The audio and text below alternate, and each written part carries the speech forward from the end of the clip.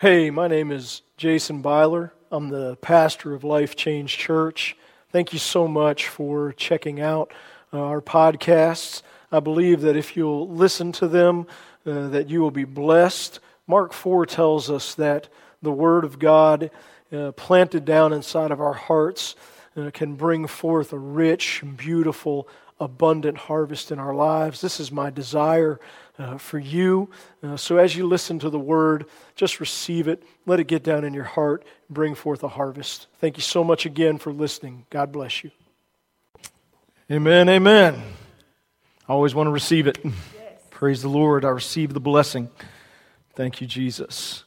As Joyce said, we are coming up on Christmas. Isn't that amazing? And I don't know if you know it or not, but there is a war against Christmas in this times that we live, and in all these times, this anti-Christ, lawless spirit coming against everything that is Jesus. And one of the things is Christmas, and also Easter comes under attack. And we want to make sure that we celebrate Christmas, that we celebrate Jesus, that we go all out. And as Joyce said, I kind of am stirred up a little more than ever to do it this year. So you decorate and you celebrate and you dress up and make sure you come to church. And we are going to celebrate Jesus. We are going to celebrate Christmas. And we're going to do that by decorating, so please come and help us to do that, because she usually says it, but she didn't say it. Many hands make like work. Yes, very good. Isn't that true?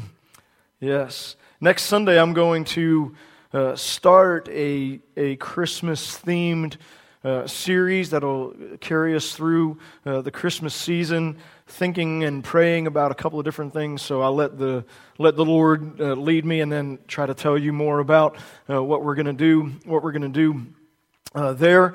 But excited about this Christmas season, and so thankful for the opportunity because of the calendar to make Jesus front and center. And to worship Him and to exalt Him and to celebrate Him and to proclaim Him.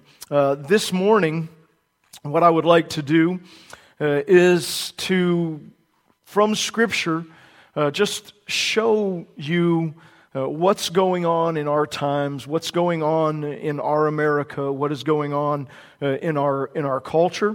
It is so funny to me how there are those who think that the Bible is an ancient book and therefore no longer relevant.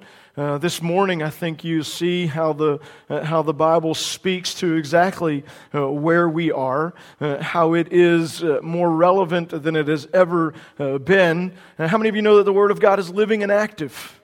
It's not aging and past and over and done and dead. It is alive and well. Our Lord and Savior Jesus Christ is the same yesterday, today, and forevermore. And His Word is relevant today. And we see from Scripture very clearly what is going on in our culture, in our America, and we also see from Scripture why this is taking place.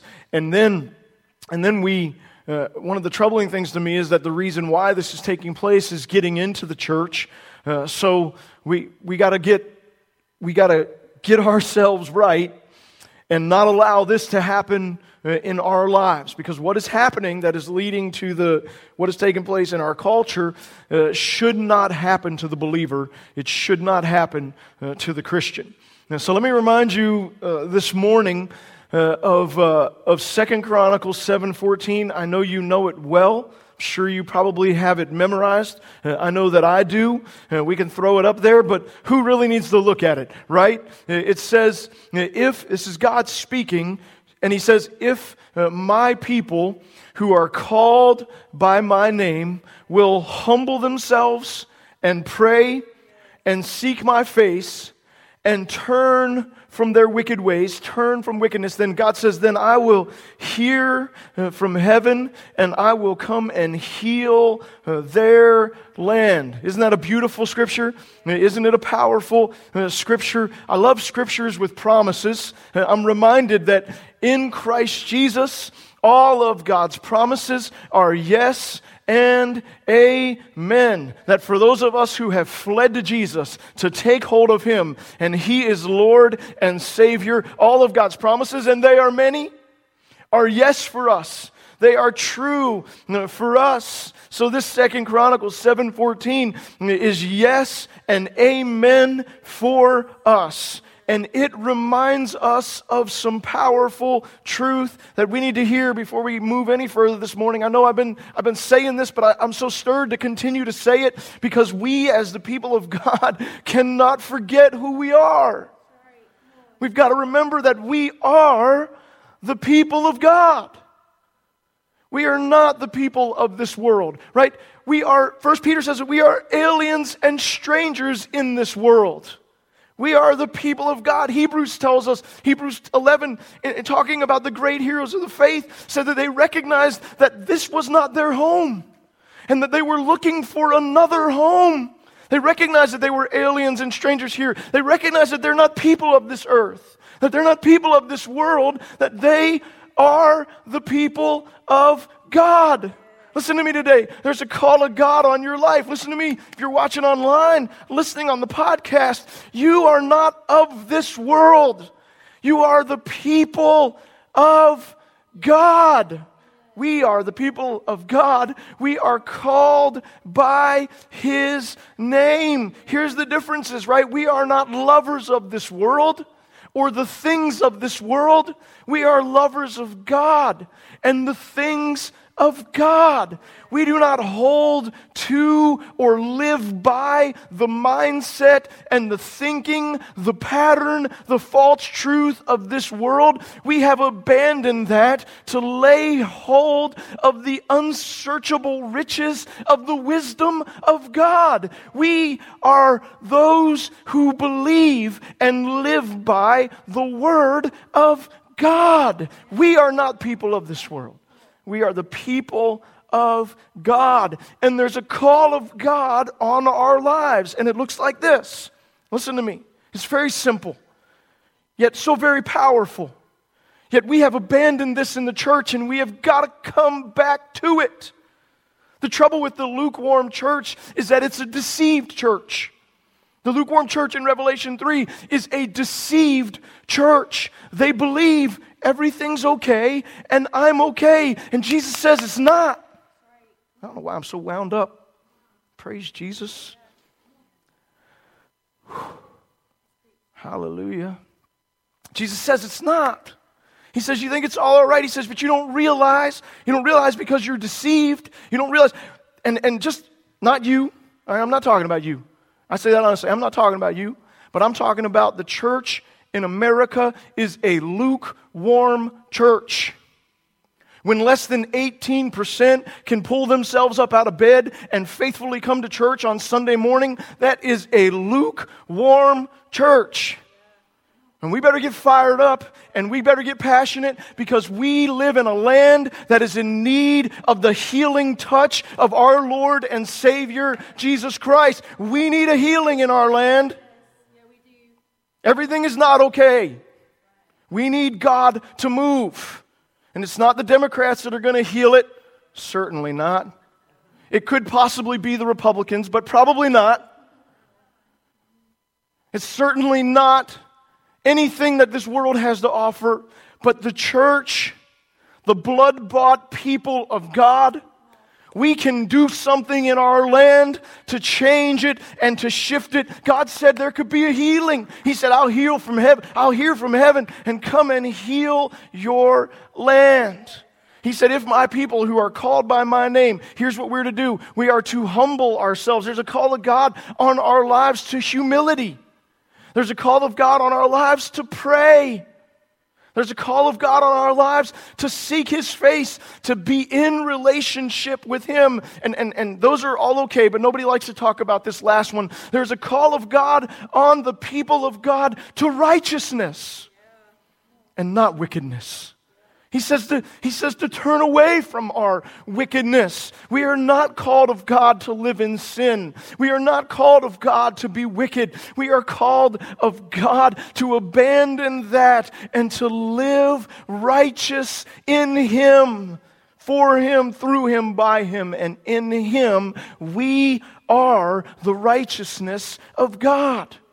Do you think Jesus taking His righteousness and clothing us in it has no effect on our lives? Are we like the false prophets in Matthew 7? They are wolves clothed in sheep's clothing. Are we that? Or are we, when we are clothed with Christ, transformed by Him into His righteousness, so that we abandon wickedness and walk and live in righteousness? We, the people of God, have got to humble ourselves. We've got to pray. We've got to seek His face. And we have got to turn from wickedness. I'm not shocked or surprised when I see wickedness in the world. I recognize that will be. But I am a little shocked and surprised and taken off guard when it comes inside the church and is applauded. Yay, yay, wickedness. Look at you, you sinner. You're staying in your sin. You're living in it. You're living wickedly. It's just so wonderful. It's so good. No. And that is where we find in Psalms a pretty good description of what's taking place in our culture. Psalm chapter 12. Man, I've been reading, I always do, but lately the Psalms have just really kind of shocked me at how prophetic they are in just showing what is taking place in the times that we are in. I want to look first, Dave, at Psalm 12, verse 8, at that last verse. And I'm going to read this to you in the old NIV version. So if you're looking at it in the new NIV, it's going to be a little different. I like the old, maybe it's just because I grew up on it, but I like it. But I'd encourage you to just look through Psalm 12 and check out the King James, the Amplified, the New King James, the American Standard, New American Standard. Check out all those.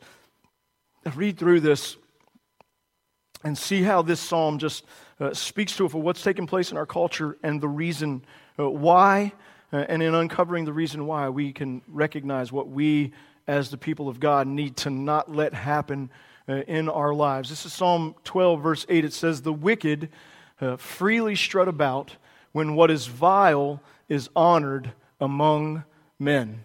So here David recognizes that there is a time when what is wicked, when what is evil, when what is vile will shift, it'll change, and it will become honored by men. Instead of being recognized as vile and destructive and evil and wickedness, instead of being recognized as wickedness, it will be honored. It will be applauded. It will be praised. It will be exalted. I think that's what the King James changes this to exalted. What is vile is exalted among men, among mankind, among the earth, among the people. We have seen this. This has taken place in our culture to where what is vile, you see how relevant this book is?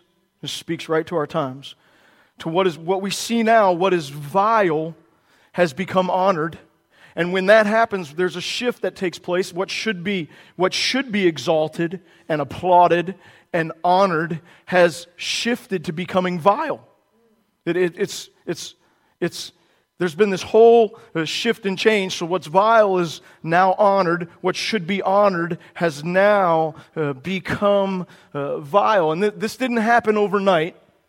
This has been taking place. It may seem now that it's like, whoa, when did this happen? But this has been happening slowly for quite some time. The progression of it has been that what was vile all of a sudden became, you would hear, I can remember 20 years ago, standing against some things and people would say, it's no big deal. Really? Is it that? Come on. It's no big deal. Christians would. They'd say, I'm like, why are you watching that? It's got this. And they'd be like, it's funny. It's funny. It's no big deal, right? So what was vile, the first progression of it became no big deal. It's not that big a deal. I think you're blowing this way out of proportion. Pastors would stand against it and people would roll their eyes and be like, he's a pastor.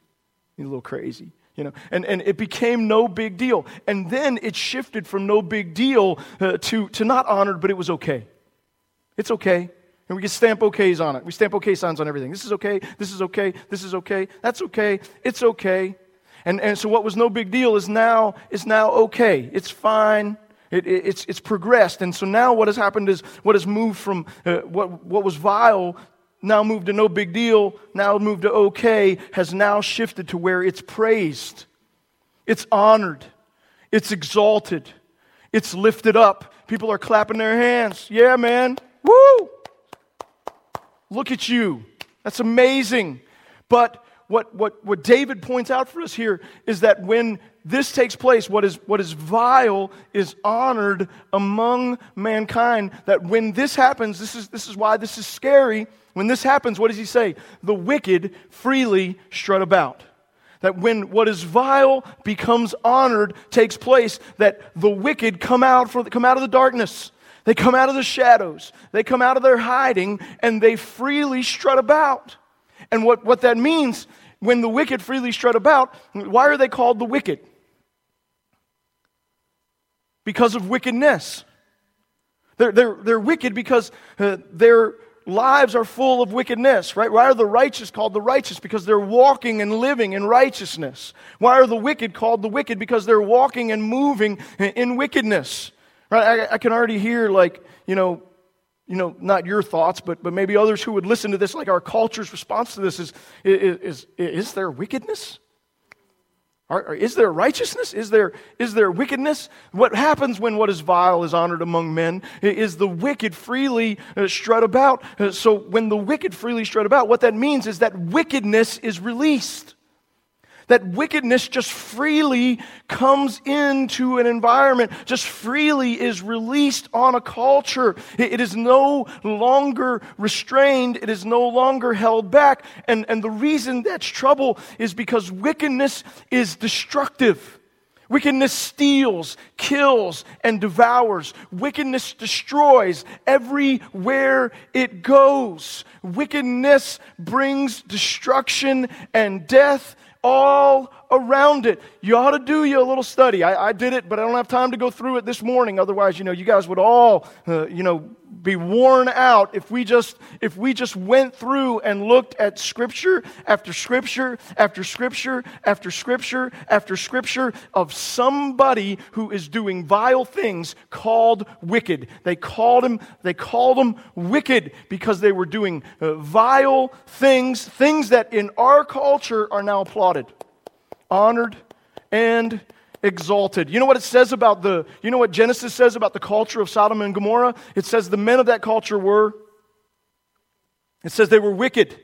You know what it says about Eli's two sons who were dishonoring the Lord by stealing his offerings and sleeping with the women at the gates? You know what it says about Eli's two sons who had no concern for God? That's what it says about them. It says they were wicked. They had no desire for the Lord, no concern for the Lord, no honoring of the Lord. It called them wicked. And I could go on and on and on talking to you about the wickedness and about what wickedness does and identifying for you the wicked. Like a great contrast is to read Proverbs 11. Go through there and read as Proverbs 11 talks about wickedness and righteousness and contrasts them. And in Proverbs 11 it says that when the righteous reign, the city rejoices. And the city is exalted and honored and prosperous, but when the wicked come up, they bring destruction to the city. They bring destruction to the land. We don't want to, if we're honest, right? We don't want to live in a land where what is vile is honored and wickedness is freely running about. Right? That makes us, when you see that happen, watch and see if gun sales don't go up. Right? People will start buying guns because wickedness is freely strutting about because it's so destructive. This is what's taking place in our America. This is what is taking place in our culture. What is vile is honored, and that releases wickedness. And wickedness, if not restrained, when wickedness is released, freedom goes. And prosperity leaves. Freedom is gone. Prosperity is gone. We need to pray. I'm not trying to scare anybody this morning, but I'm just trying to stir us. God's people called by His name. We got to humble ourselves and we got to pray. We've got to seek His face and we have got to turn from wickedness. We can't fall into this trap of honoring what is wicked and evil and destructive and vile. Now, in this same psalm, we are given the reason why this takes place, the reason why this happens, and I want to show it to you. I'm going to start back at verse 1. I was going to say all the way back at verse 1, but it's only 8 verses, so it's not like all the way back at verse 1. This is great. This is David, recognizing this, and he starts out and he says, "Help, Lord, for the godly are no more, the faithful have vanished from among men." That is a powerful prayer. And we kind of said that this morning in our song, Hosanna, save us, Lord, help us, Lord. Anybody been praying that lately? Things stirred up and you just been like, I don't even really know what to pray, Lord, but I know we need some help. Help us, Lord. And we're not a deceived people who think that we can handle all of these things on our own. We're crying out to the Lord for some help. And when you start surveying the land and it looks like the godly are no more, I read this and I just felt quickened by the Holy Spirit that I was reminded of Elijah and how sorrowful and in despair he had fallen into when he thought that the godly were no more. And God spoke to him and said, hey man, lift up your head a little bit, be encouraged. There are 7,000 that I have set apart, a remnant for myself, who still call on the name of the Lord. So there are those of us who have put our trust in the Lord, but there is a shift that has taken place, and the godly are not as many as they used to be in our culture, and we need to cry out to the Lord for help. The faithful have vanished from among men. We see faithfulness going away. There is much evidence of that. We'll get into that another time. Verse 2. Everyone lies to his neighbor. Their flattering lips speak with deception. You see lies and deception. How many of you ever wonder when you're dealing with people if they're telling you the truth or not? Right? Because telling the truth is not a big deal anymore. Everybody lies to their neighbor. Everybody speaks with deception. Verse 3. May the Lord cut all flattering lips and every boastful tongue. That says, listen to this. This is the key to this. This is so powerful. That says, listen, we will triumph with our tongues. We own our lips. Who is our master? What a statement. This is what the ungodly from their hearts say. And when this is said, and it is said by a culture, what happens is what is vile becomes honored, and the wicked freely strut about. This is taking place in our America.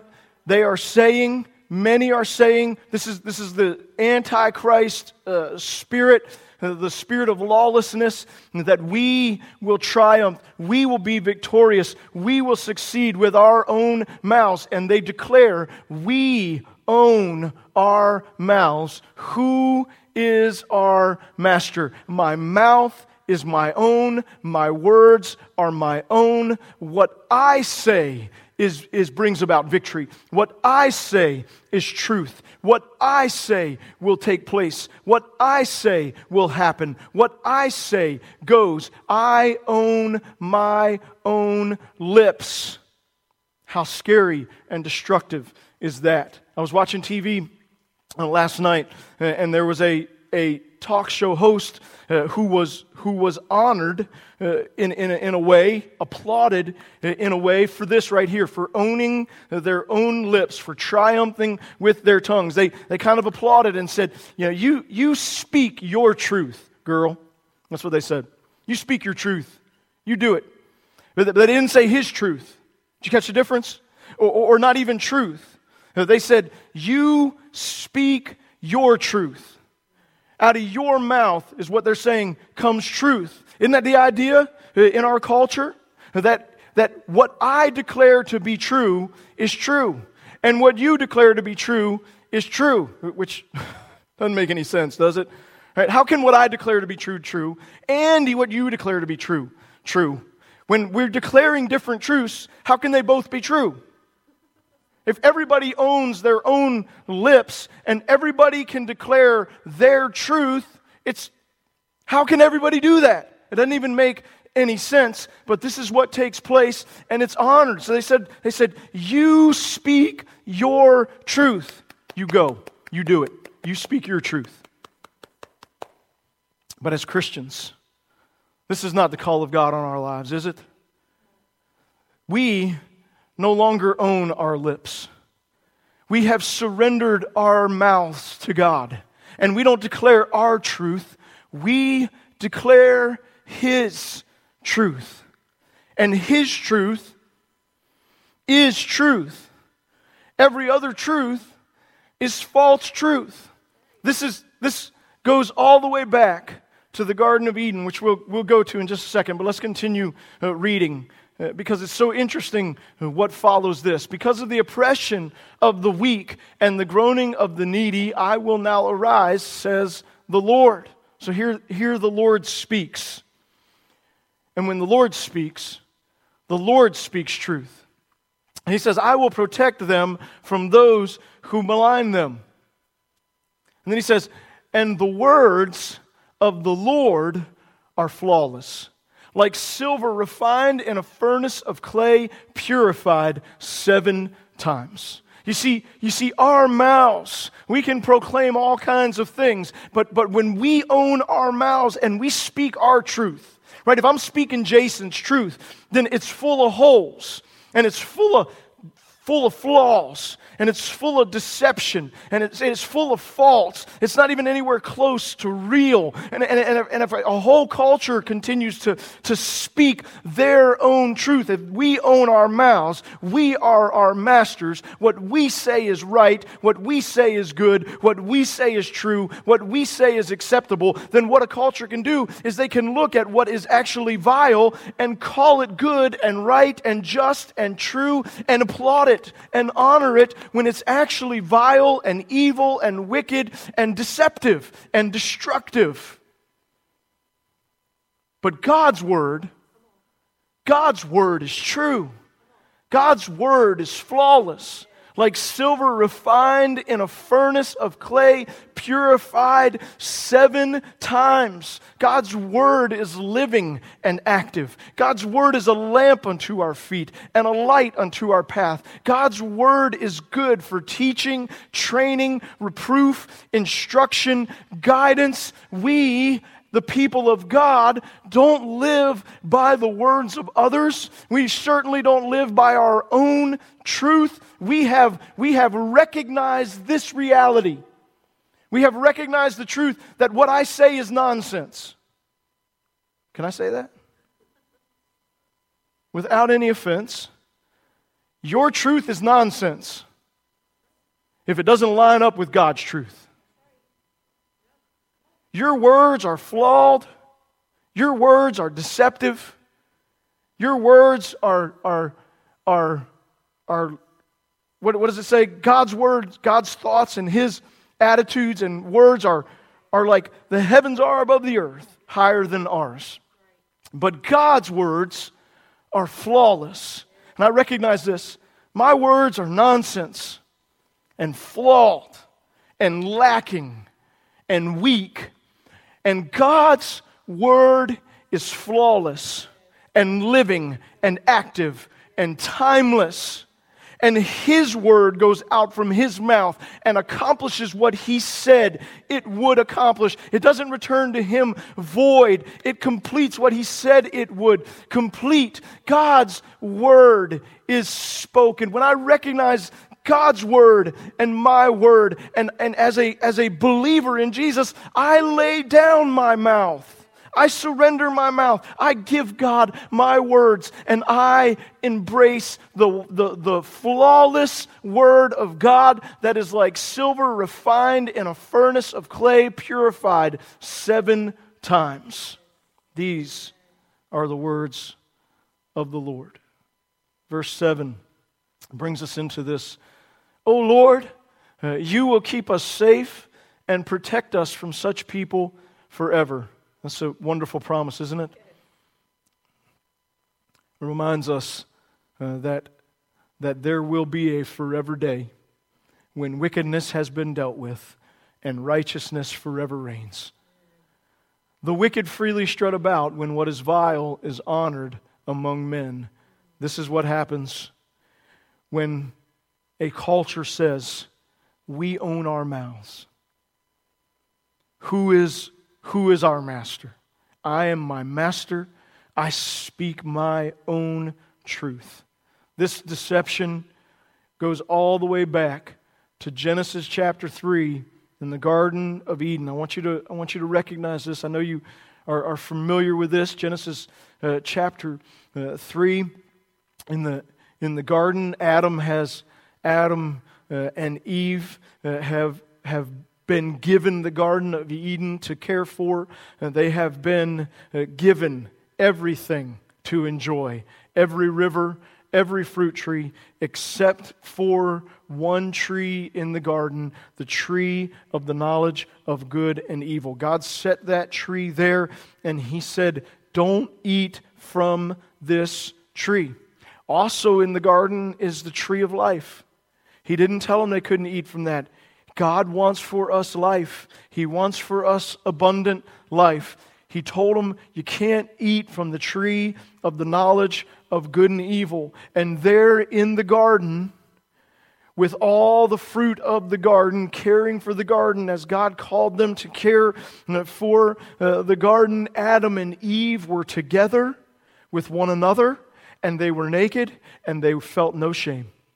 And they were together with the Lord, and naked, and felt no shame. And they enjoyed wonderful, sweet fellowship with one another, wonderful, nourishing, life-giving relationship with one another, enjoyed all the fruits of the garden, and they enjoyed walks with the Lord. Couldn't you just see them coming together and walking with the Lord in the cool of the day, enjoying sweet, wonderful, beautiful relationship with the Lord? And all of this taking place as long as they leave the tree of the knowledge of good and evil alone. As long as they let that be God's tree, let that be for Him and Him alone, and they just have relationship with Him and relationship with one another, and as long as they have that beautiful relationship with one another and with God, they are feeling no shame. There is nothing but wonderful relationship with one another and wonderful relationship with God.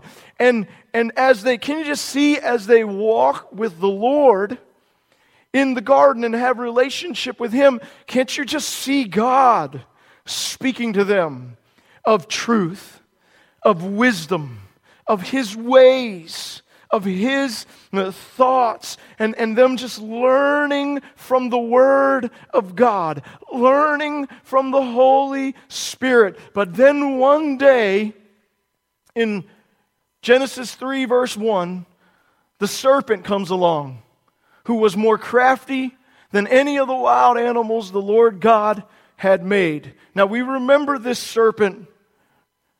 We should anyway. We see him again all the way over in Revelation chapter 12 as he appears as an enormous red dragon. And in Revelation 12:9, he is described as this same serpent. That serpent, that ancient serpent that deceived Eve and led her astray. That ancient serpent, remember what it says about the serpent? It says that he is Satan, the devil. You can go look up Revelation 12:9, that he is Satan, the devil, that ancient serpent. What does it say about him? It says, who has led the whole world astray. That he deceives and leads the whole world astray. And so much so that what takes place is that what is vile all of a sudden becomes honored. That what is wicked and evil and vile and destructive, and clearly so to those who can see, becomes honored among men, becomes honored among mankind, so that they are destroyed, which is his purpose, right? He wants to steal, kill, and destroy. And he knows how to make that happen, so he leads the whole world astray to honor what should be vile and opposed, honor and exalt what steals, kills, and destroys their very lives. So it is wickedness that is being honored and applauded and exalted. Why? It is destroying them. It's stealing and killing and devouring everything, and they're like, yes, it's so good. It's so beautiful. This is the deceptiveness of this serpent. Honor it. It's killing us. Honor it. It's stealing everything from us. Honor it. It's destroying our lives. Honor it. Exalt it. So deceptive is this serpent that he leads the whole world astray so that they believe in and embrace and love and honor and exalt the very thing that kills them. Now the serpent was more crafty than any of the wild animals the Lord God had made. And he said to the woman, Eve, who by the way is a woman, did God really say, you must not eat from any tree in the garden?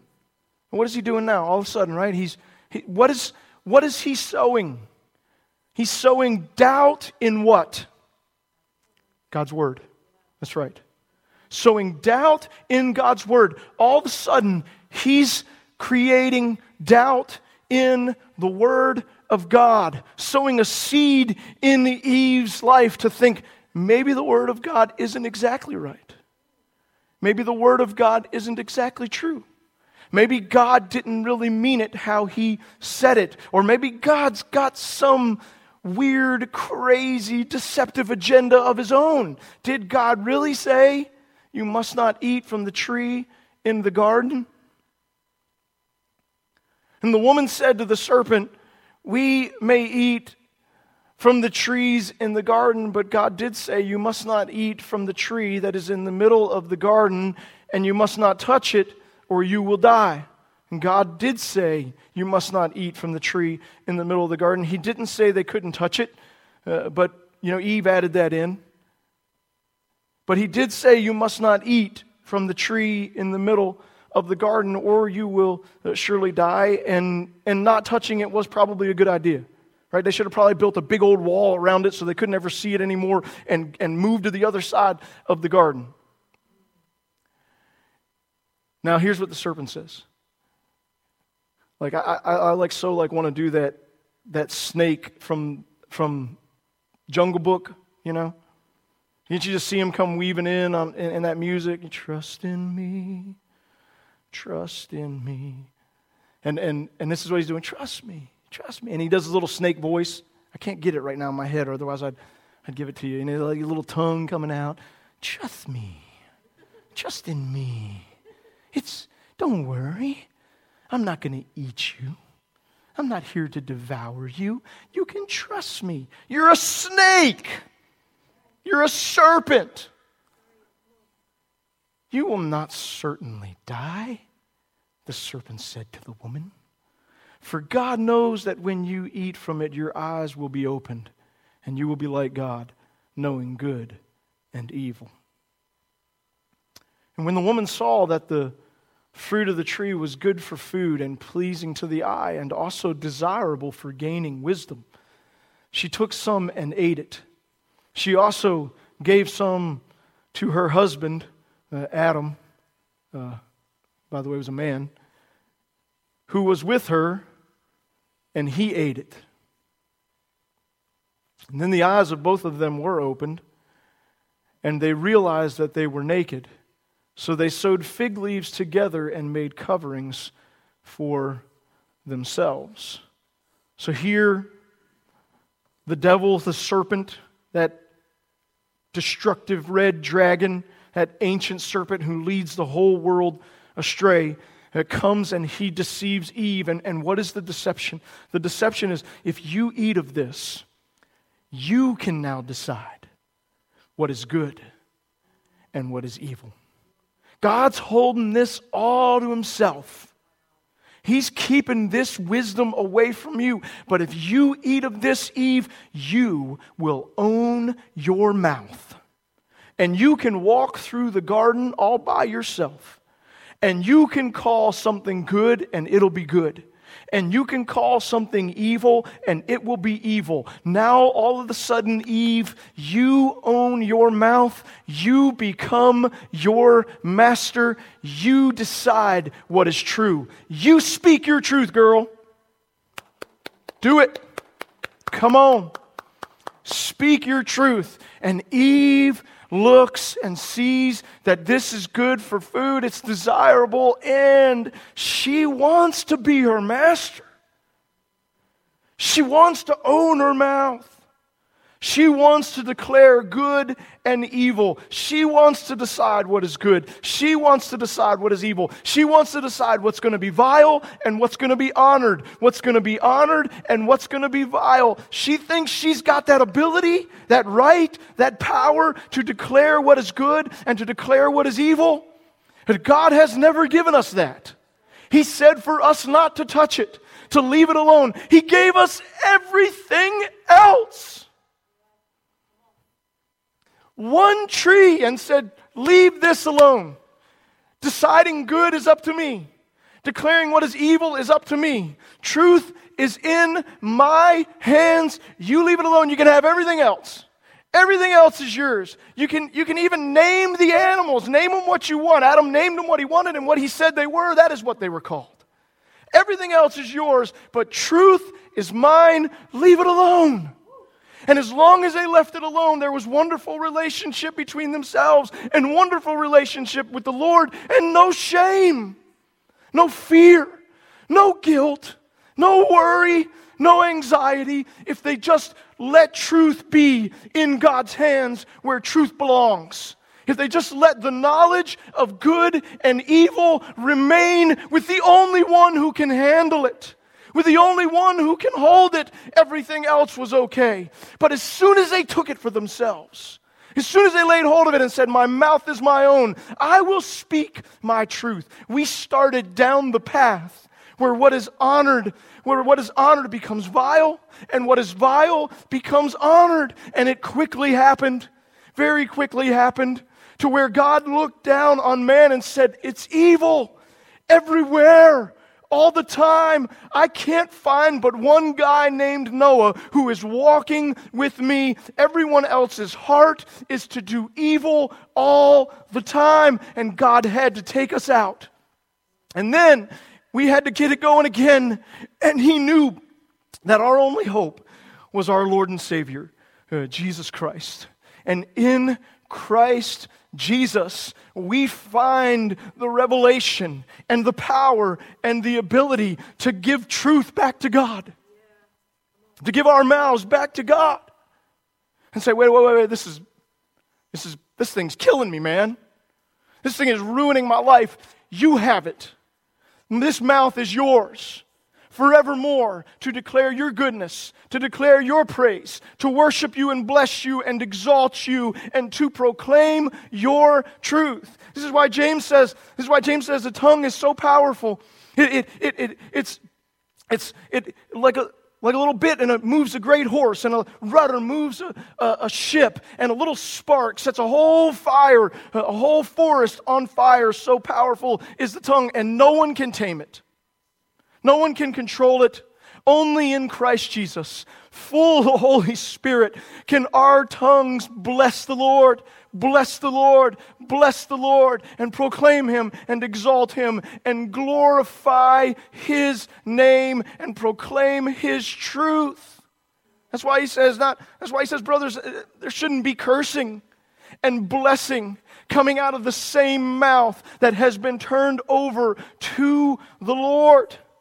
We've got to get back into the garden, if you will, back into sweet relationship with the Lord, back into wonderful fellowship with one another, and that only happens when we give Him back the tree of the knowledge of good and evil. When we lay down our mouths, we give truth back to God, and we say, you decide.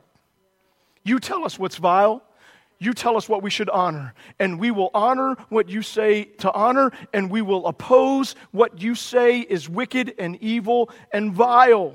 We will live by the flawless Word of God that is like silver refined in a crucible, 7 times purified, pure and right and just and true. God has not given us the tree of the knowledge of good and evil. In Christ, He has still not given us the tree of the knowledge of good and evil. He has allowed us access to the tree of the words of life, and we can eat from the words of life, which are Christ and Christ alone, which are truth. He has given us the choice. We can choose life or death. But He has not given us the ability to change life and death. If we choose death, we die. We can't choose death and say, oh, we're going to make it life. And we can't change life to death, and we can't change death to life. He's not given us that. He's given us the ability to choose if we want truth or not truth. But we can't change what is true and what is false. What He said is false is false. We can't change what is vile and make it right. What He said is vile is vile. We cannot shift it or change it. What is vile will destroy. It will destroy every time. We can't change it and begin to honor it and think that it's going to shift it and transform it and make it okay. This happens in the world. It's the world who says, we own our mouths. We are our masters. We will triumph with our tongue. We're going to be victorious with what we say. That's the world who does that. The church, the people of God, we have humbled ourselves. We have given God our mouths. We have given back to Him truth. We have turned from wickedness. That is what that turning from wickedness looks like, is we've turned away from being our own masters and owning our own mouths. We've given Him back the tree of the knowledge of good and evil. We say, we've made a mess of this. It's yours. It's yours. You now have my mouth. You are the one who determines truth. We, as the church, cannot fall into the trap of owning our mouths, proclaiming our own truth. We cannot fall into the trap of abandoning what God says and embracing the culture and applauding what is vile, what should not be honored, to honor. We, the people of God, need to have more wisdom than this. We, the people of God, whose eyes have been opened, who have the light of Christ within us, we need to recognize what is false and vile and destructive, and we need to recognize what is life-giving and holy and true. We, the people of God, the church of our Lord and Savior, Jesus Christ, we got to turn away from wickedness. We got to turn away from the declaration of, I own my mouth. I speak truth. I declare truth. I speak my truth. We got to lay our mouths down. We've got to humble ourselves, surrender ourselves, turn to Jesus and hand Him truth and say, you are Lord and Master, and I am not. You have the words of life, and I do not. You remember John 6:66, which is the number of the Antichrist, by the way, 666, where many people turned away from Jesus because what He was saying didn't line up with what they were saying. But when Jesus looked at Peter and His disciples and said, what are you guys going to do? What did Peter recognize? What did he recognize? He recognized not only that Jesus was the Son of God, but he recognized that Jesus possesses the words of life. He said, you alone have the words of life. Where am I going to go? Where are we to go? There's nowhere else to go. You hold truth, and you alone hold truth. We, the people of God, who are called by His name, we surrender ourselves, humble ourselves. We give God our mouth, and we give Him truth. And we declare that He is Master and Lord. Let's pray together. Lord, we see what is happening in our culture. It's nothing new. All the way back to the Garden of Eden. That ancient serpent, that destructive dragon, Satan the devil, is still trying to get us to eat from the tree of the knowledge of good and evil. To still try and own our mouths and own truth and be our own master and decide for ourselves what is right and wrong, wicked and just, evil and righteous, good and evil, what is true and false. Still trying to get us to do that, Lord, but we are no longer people of this world. We are the people of God. We have run to take hold of our Lord and Savior Jesus Christ, who alone possesses the words of life. And we declare this morning that Jesus is our Master, our Lord, and our Savior, and that He has the words of truth. And we will speak, but when we speak, it will be the truth of Jesus. And we will speak, but it will be to declare the name of Jesus. And we will speak, but it will be to praise Him and to exalt Him and to glorify Him and to declare that He alone is worthy and just and true and mighty and holy and awesome. Lord, we pray right now that You would stir up the lukewarm church in the United States of America to surrender their mouths to You, to surrender good and evil to You, to surrender all of their lives to You, and to declare, Lord Jesus, You have my mouth, You have my tongue, You are my master.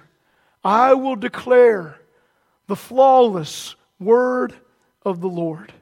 I will proclaim Your truth. I will worship and exalt Your mighty name. Lord, stir up Your people right now who are called by Your name. Stir us to humility. Call us to prayer. Call us back into seeking Your face, into strolling through the garden with You on the cool of the day with no shame. Hallelujah. Lead us to turn from wickedness. Lead us to walk in righteousness. And we pray, Lord, that as we do, that You'd come and do a miracle in our land, and that You'd come and bring healing to our country. Let us be a light, a city shining on a hill to the whole world, proclaiming that there is life and truth and freedom and salvation found in Christ and in Christ alone. We pray this in Jesus' mighty name. With every head bowed and every eye closed, just ask you this morning, if you've not declared with your mouth that I am no longer my master, and that now Jesus is master of my life, that Jesus is Lord and Savior. Scripture says that if we will believe in our hearts and confess with our mouths and cry out to Him for salvation, that we will be saved. And if you've not done that, I just want to pray with you this morning. I just ask that you just repeat after me, and let's just surrender ourselves to Christ. Declare Him Lord and Master. Let's give Him our lives. Let's give Him our mouths. Repeat after me, please. Pray with me, please. Lord Jesus, I know that You are the only begotten Son of God, that You alone have the words of life. Jesus, I hear You knocking, and I open my heart, and I ask You to come into my life. Be my Savior, be my Lord, be my Master. Take control of my mouth. I declare that from this day forward, You will be my forever passion, and my mouth will only praise Your name. In Jesus' name, amen.